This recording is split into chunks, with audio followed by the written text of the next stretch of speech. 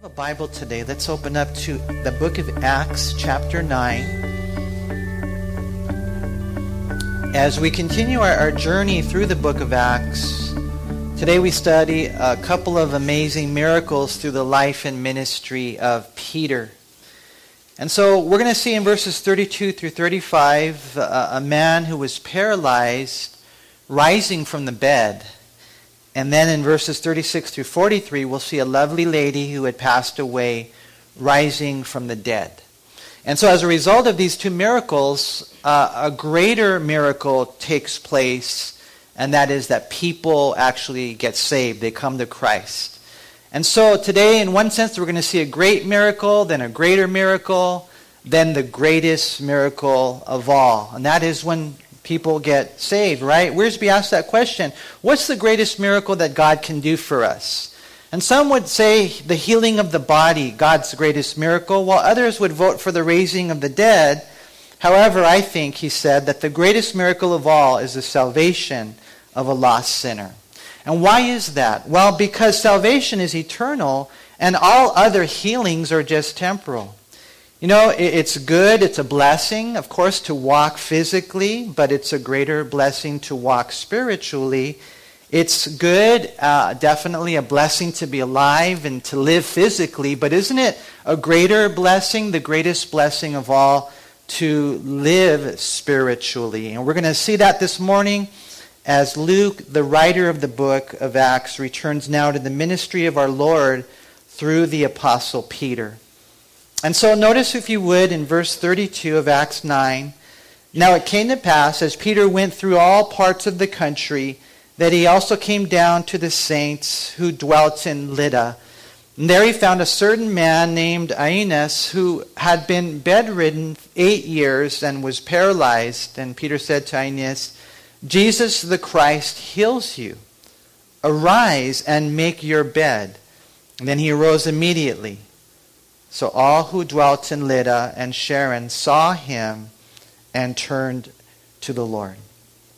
And so here we see, first of all, the miracle of raising this man who had been paralyzed from his bed.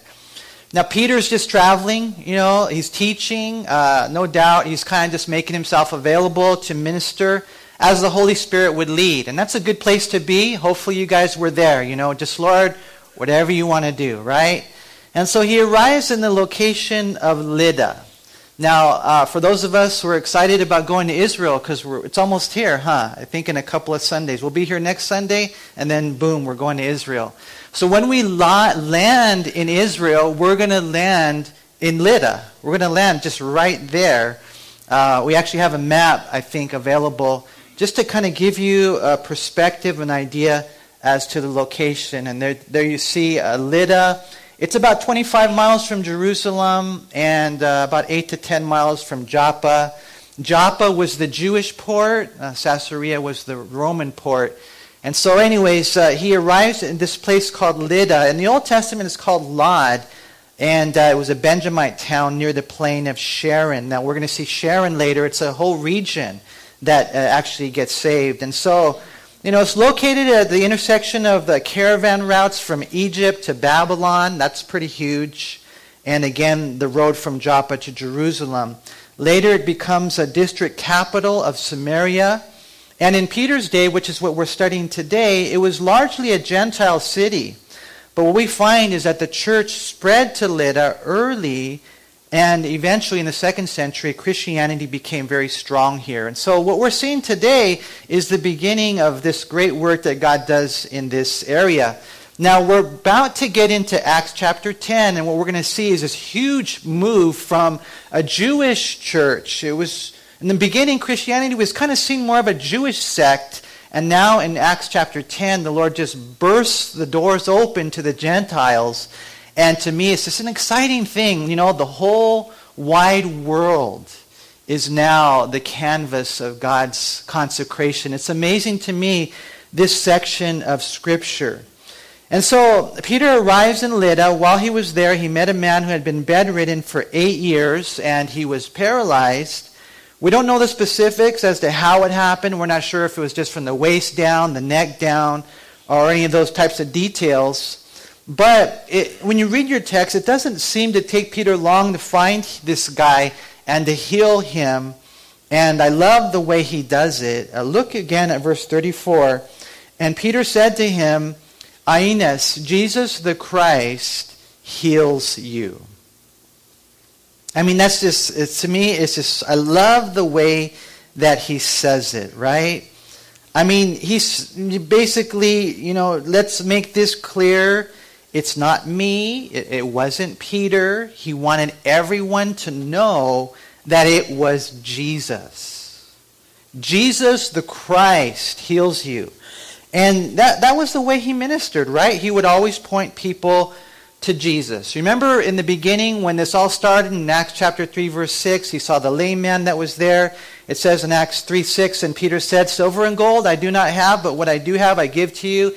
In the name of Jesus Christ of Nazareth, rise up and walk. Right? I mean, just making it clear. It's not me. It's not the pastor. It's not that godly person. It's Jesus. Just really making it really clear. It's not the gifted individual who healed you or the evangelist who saved you. For whatever reason, we get our eyes on men and, we miss the whole point. Peter made it clear as he healed the man, and even after he healed the man, that it was Jesus. In Acts chapter 3, verse 12, talking about that first lame man that he healed, and people were looking at him and they're like, wow. Peter, he saw this and he responded to the people. Acts 3:12, men of Israel, why do you marvel at this? Or why look so intently at us as though by our own power or godliness we made this man walk?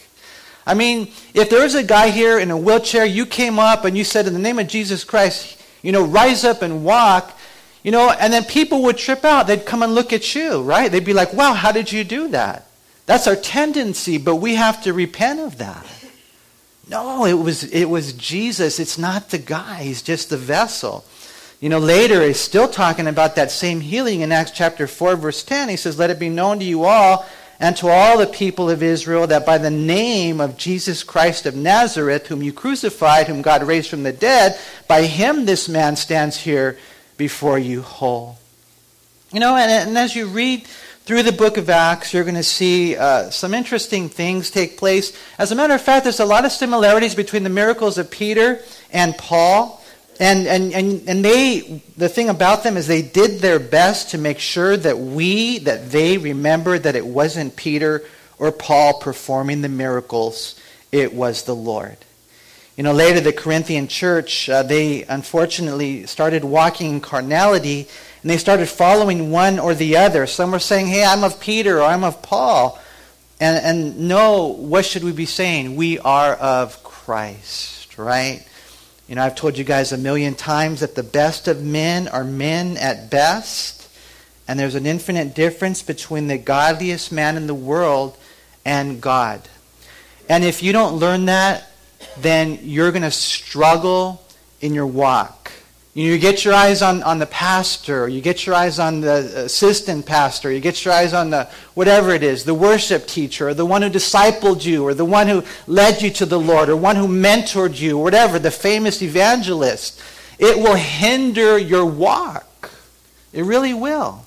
One of the godliest guys in the Bible, I would say, is John the Baptist. I don't know, man, anybody who can eat grasshoppers and, just be out there and in the desert, and all the people came to him, and all he was a point man. But you remember what he said? He said, I baptized you guys with water.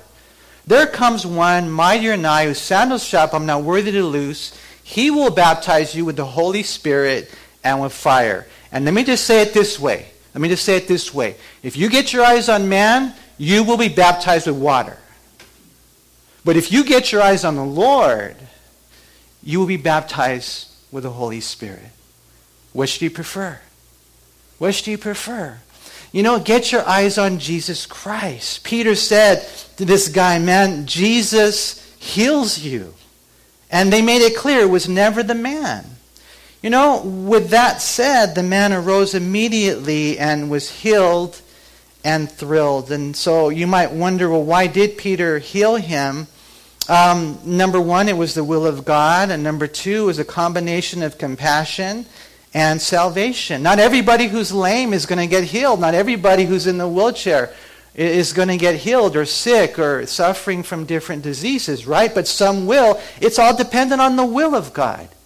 And as they're there, of course, we have the compassion. In this case, there would be divine intervention for redemptive purposes. We see the result of this, verse 35. So all who dwelt at Lydda and Sharon saw him and turned to the Lord. You know, and I just, when I read that right here, I just love the way that the Bible gives a simplicity of how a person is saved. You know, you guys here in the first service, probably you're saved, you know. Second service, it's a lot different. But you just never know. I mean, how did you get here this morning? Did someone drag you? Did someone bribe you? Did your parents make you, or your husband or your wife? Maybe you're here today and you don't really know the Lord.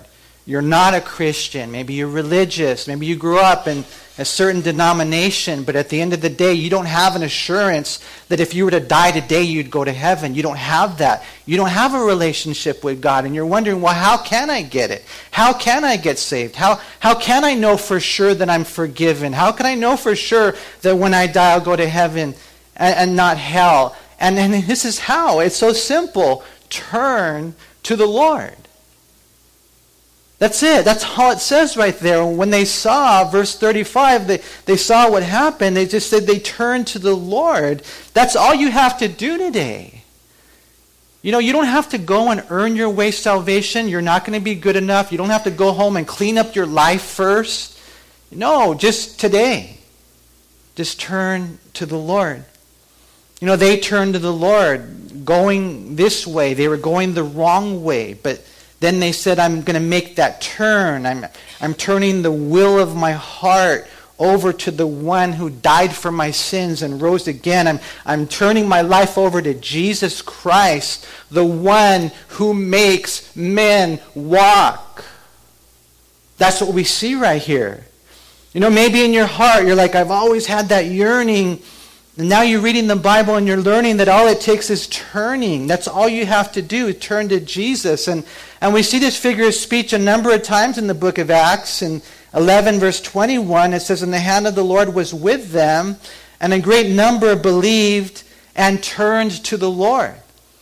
You know, we see it again in Acts 15:19. The Jerusalem council was making a decree, and you know, James said, therefore I judge that we should not trouble those from among the Gentiles who are turning to God. And we see the same thing in Acts 26:18 and on. When the Lord called Saul, he says, I'm going to use this guy Paul, and through him a lot of people are going to turn to the Lord. You know, and somewhere along your life, and you guys are here that I'm talking, I'm not kidding, there's a lot of Christians here, but somewhere in your life you turned to the Lord. See, that's how you got saved. Jesus healed the man, empowered him to walk. People saw it and were saved. You know, when we went to Nepal, this last missions trip, there was a man there who was lame. He could not walk. And so he was there in the condition, same exact place. He was on the bed. His friends told him that Jesus could heal him. But his parents wouldn't let him become a Christian because he was Hindu. But eventually, as time progressed, he said, Mom, you know, they said that Jesus can heal me. And so eventually, she gave him permission to call on the name of Christ. They brought the people over. They prayed for him. And he was healed. And when we went to the Bible college over there, homeboy was dancing. I'm serious. You can ask those who went to Nepal, okay? So as a result of that, people around him who saw the miracle, they were saved, right? And so, you know, when you look at that miracle, I mean, these things are still happening.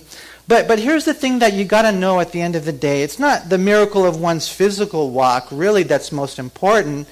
You know, God can also use the miracle of one's spiritual walk. As I said earlier, it's a blessing for people to walk physically.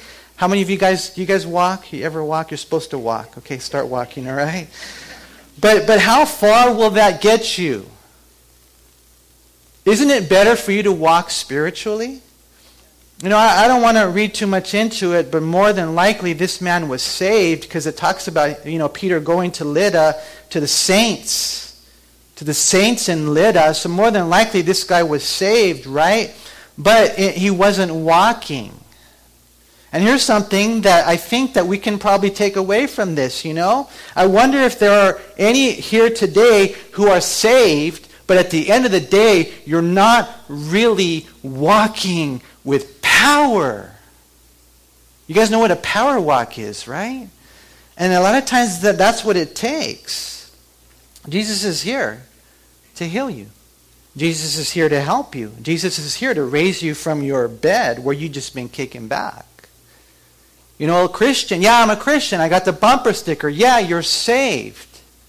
But when people look at your life, do they see the power of a walk with God? Do they really see that?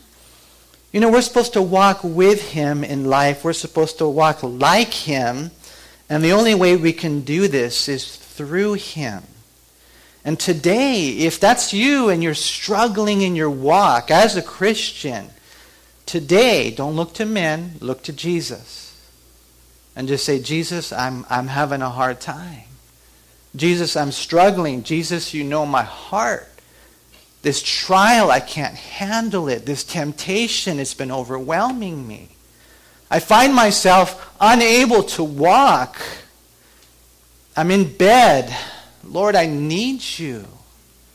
And I just know, because I know, thank God for who He is. He's so gentle and loving that if you're here today and you're open, you got to come and just be humble.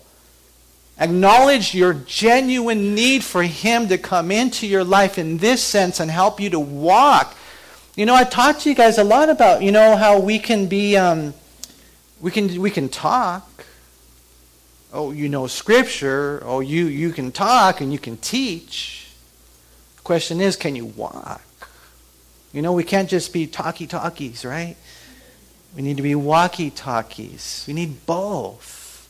One of my favorite movies, it has a really cool line in it.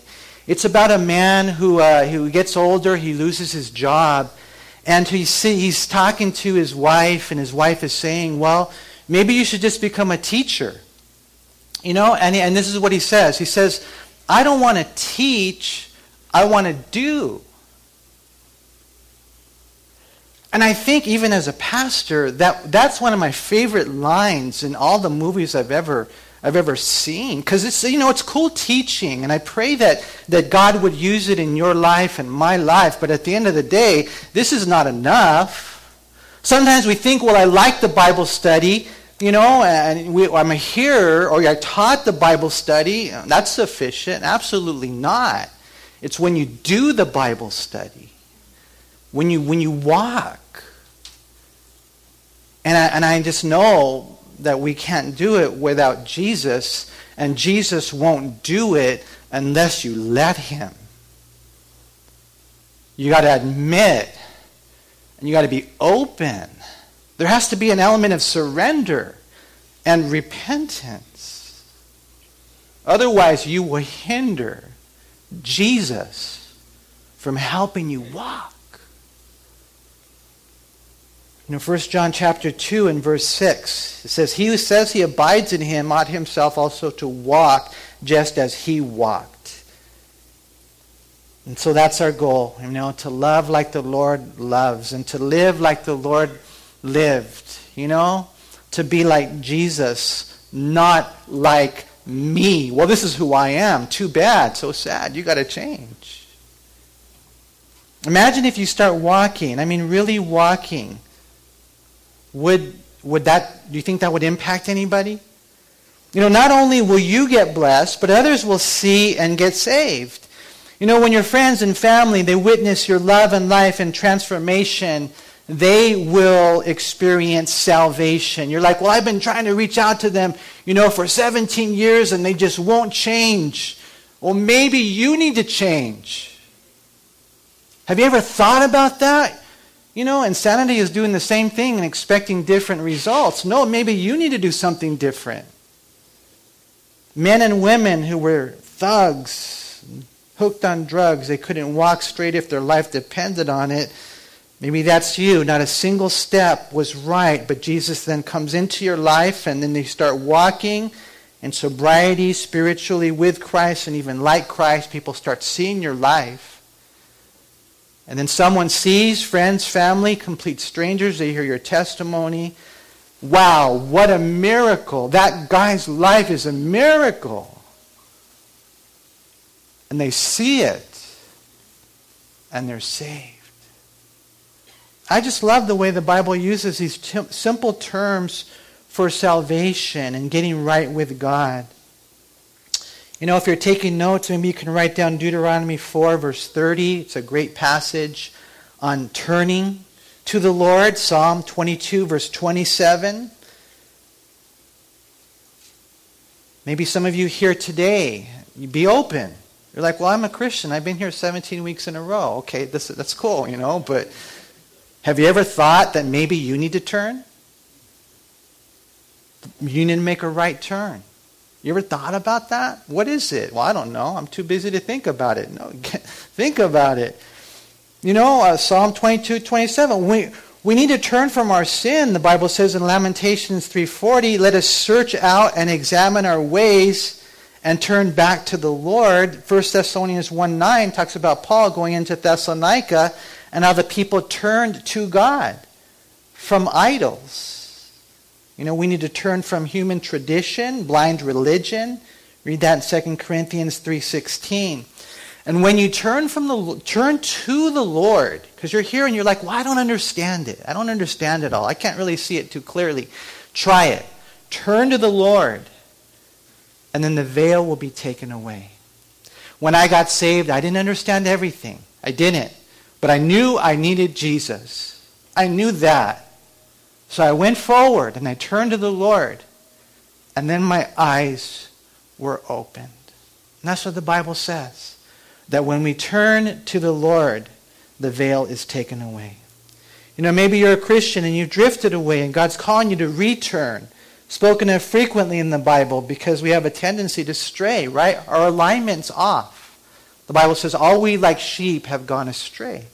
And so we need to return. And we read that in Joel 2:13, where it says, rend your heart and not your garments. Return to the Lord your God. For he is gracious and merciful, slow to anger, and of great kindness. And he relents, or he'll change his mind from doing harm. God is so good that he will even help you to do this. Hosea 12:6 says, so you, by the help of your God, return. God will help you to observe mercy and justice and wait on God continually. So let me ask you a question. Just in case anyone's here today and you're like, okay, I'm open to do business with God. I'm open, man, to see a miracle take place. And then you guys know I'm weird, right? Let me ask you, is it your turn to turn today? I pray if it is, that you would take your turn, so to speak. The other day we were playing a very intellectual game at my house with my family. It's called Trouble. Have you guys ever played that game? It requires a great thinking. But I'm okay. My son, my daughter, myself, we're playing the game. But Shelly's working out while we're playing the game. We kept having to tell her, "It's your turn. It's your turn. It's your turn." And so she would come back, and sometimes I kind of would skip her, but I didn't tell her. No, I'm just joking. But maybe it's your turn. Maybe that's why you're here today, because God wants to do a great work in your life. Right? One quick side note before we leave here in verse 34. Notice again what it says. Peter said to Aeneas, Jesus the Christ heals you. Arise and make your bed. For any of you parents here who have problems with your kids making their bed, they need Jesus to heal them. Okay? This is how it's going to happen. Okay? You can tell them in the morning, hey, it's biblical. Get up. Make your bed. Acts chapter 9, verse 34. So first of all, rising from the bed. Secondly, rising from the dead. Look at verse 36. It says at Joppa, there was a certain disciple named Tabitha, which is translated Dorcas. This woman was full of good works and charitable deeds which she did. But it happened in those days that she became sick and died. When they had washed her, they laid her in an upper room.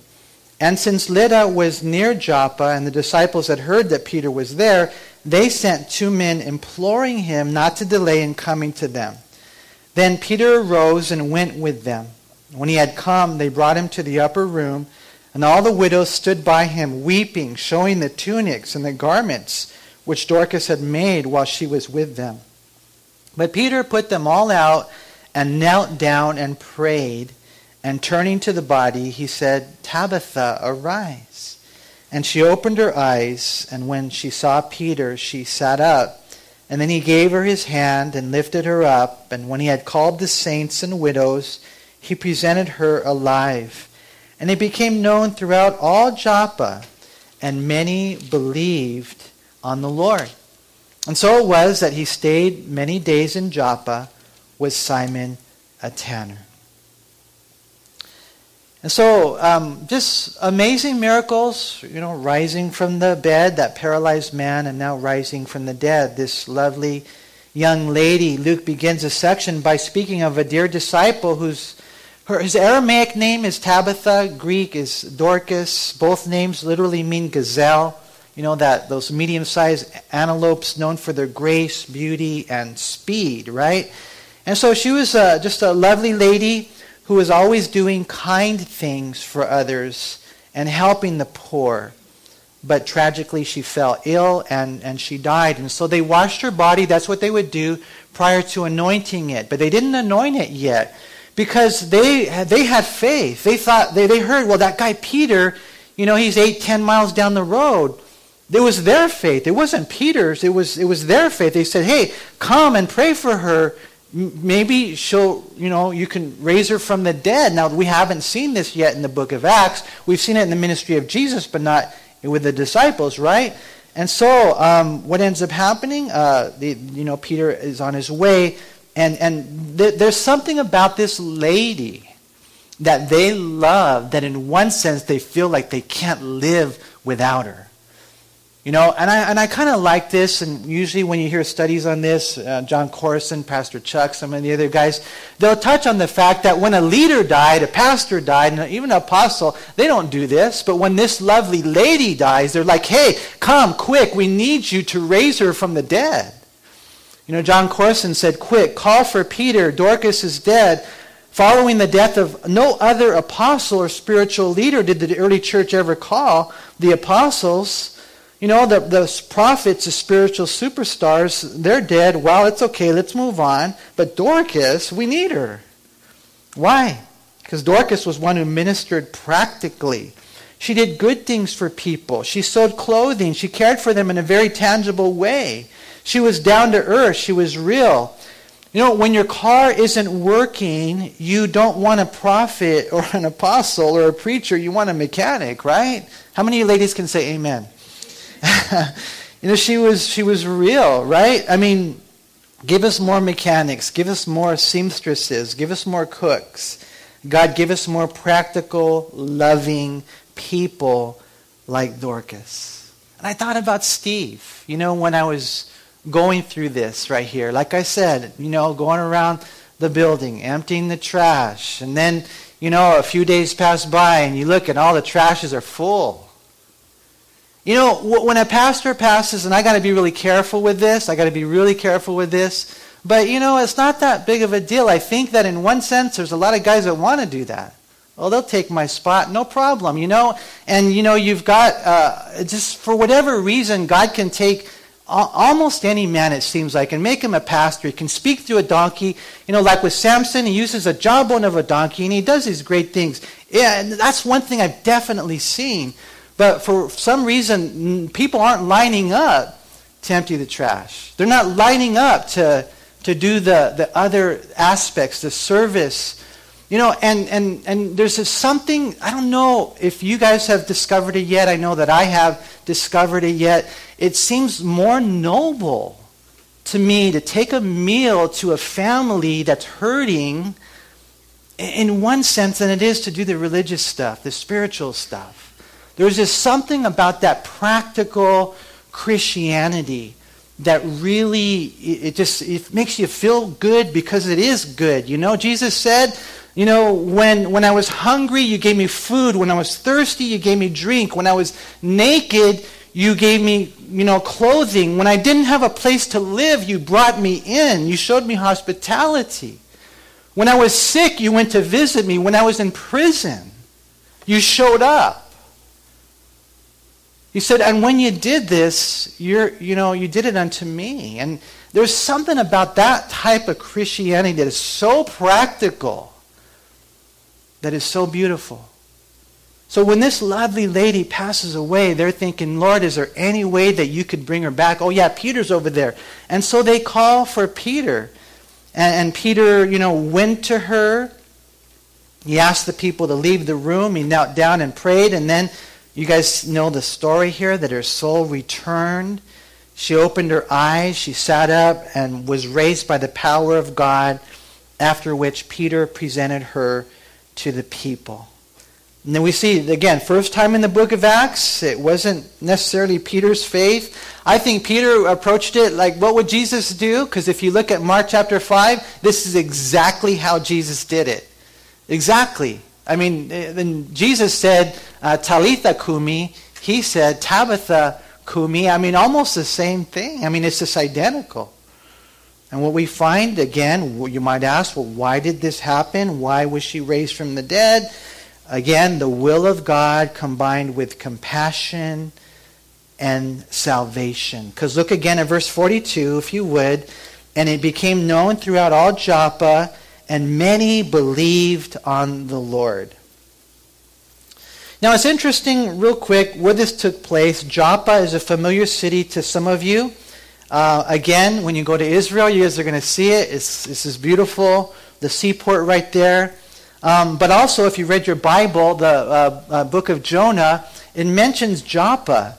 And it was there that Jonah found a ship to go away from the will of God, who wanted to warn and reach the Gentiles.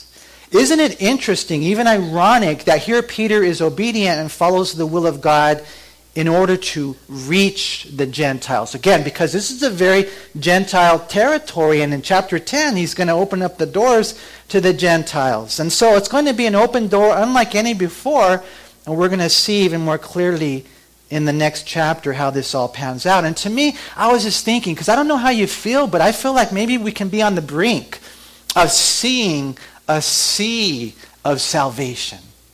Seeing a whole bunch of people getting saved.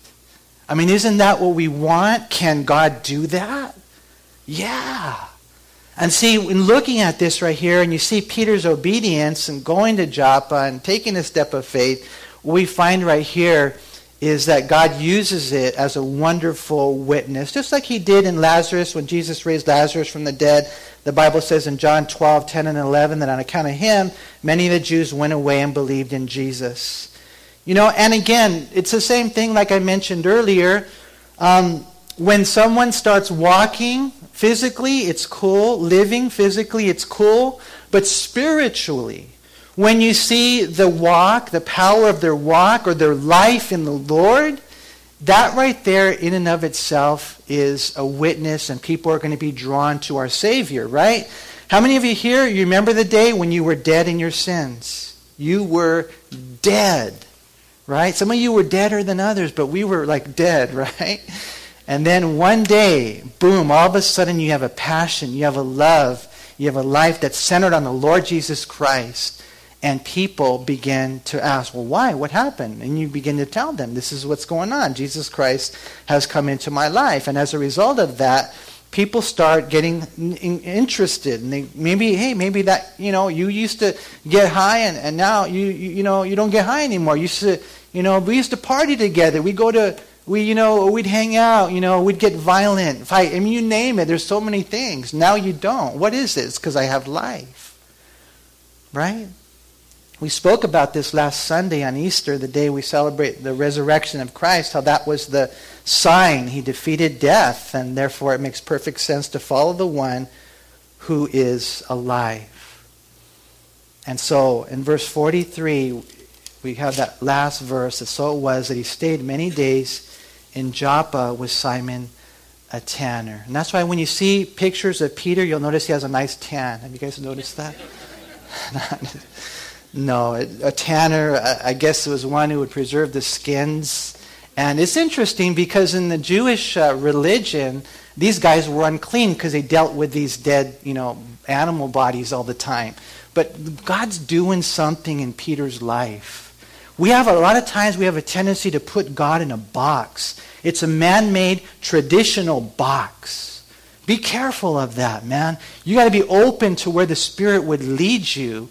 And as Peter is being led more and more by the Lord, not the legalism, not the boxes that he had put God in, God begins to say, that's a man that I can use. And we're going to see later, God flings this door wide open. During the days in Joppa, no doubt Peter was there taking the opportunity to ground the new believers in the truth of the Word. Because here's the thing that you also got to know. That faith built on miracles doesn't last. If that's all your faith is founded on, yeah, I remember the day, we saw this miracle happen. That's like a hangover. That's what that's like. How many of you here, you had a hangover, like a awful hangover, and then you said, I'll never drink again? How many of you, have you guys, or am I the only one? I did that 100 times, man. I'll never drink again. Why? Because it's an experience, because you're feeling it, right? But then it doesn't take much long, maybe about 3 days later. This is before you were Christians, okay? And then you do it again. Why? That's how experiences work. See, and so you can't build your faith on that miracle. You got to build your faith on the Word of God. And this is why Calvary Chapel, the Lord has done such a neat work, because it's built on the Word. You don't come to church and necessarily jump through hoops or swing from the chandeliers. It's not all emotional, it's not all crazy, but you're taught the Word.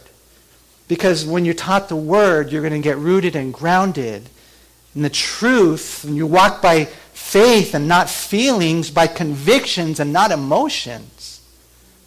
And what ends up happening is you stay. So that's why Peter was there, staying in Joppa. They were in Sharon. They had been in this whole region of Sharon, and they started sharing their faith right there in Sharon. So all these people are getting saved, and he's like, okay, let's teach them. And so they're there, and God begins to do a great work. When I put this together, this is the way I see it, that walking and working, like this lady worked, it equals living. She lived for the Lord. And that's how it is, you guys. Your walk, your work, and you're living for the Lord. I was thinking about this, and I don't know, because I almost didn't teach this study today, because here's a young lady, and she passes, and then, she gets raised from the dead, and I was thinking and fresh in my mind of what happened to our sweet sister Nadine. And then the Lord also showed me, and Bob, some of you guys know Bob, he was bedridden. And he recently passed away. And so I was thinking about this, Lord, wow, for us here in the church, we had a dear brother Bob who was bedridden. He passed. And then our just amazing sister Nadine, and she passed. And so, Lord, are you trying to tell me something? And of course we know, because maybe you're here and you're like, well, why didn't the Lord heal them? And this is the way it works. We talked about it earlier. It's according to God's will. God only intervenes. Theologians say it this way. He only intervenes for redemptive purposes. If God saw that it would be best to heal them, he would have healed them. But God saw that there would be a greater work. It would be best for most if he took them home, if he healed them on that side of time. You see?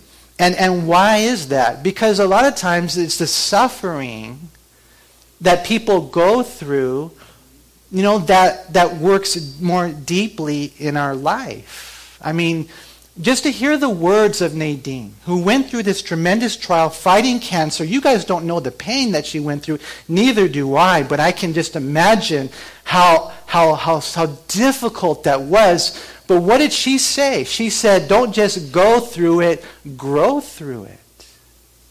When I see Nadine, again, I was sharing with them, and I'm still trying to process this whole thing, that she reminds me of Esther. How Queen Esther was chosen, in the whole country, and she was so beautiful. I texted this to Carlos the other day.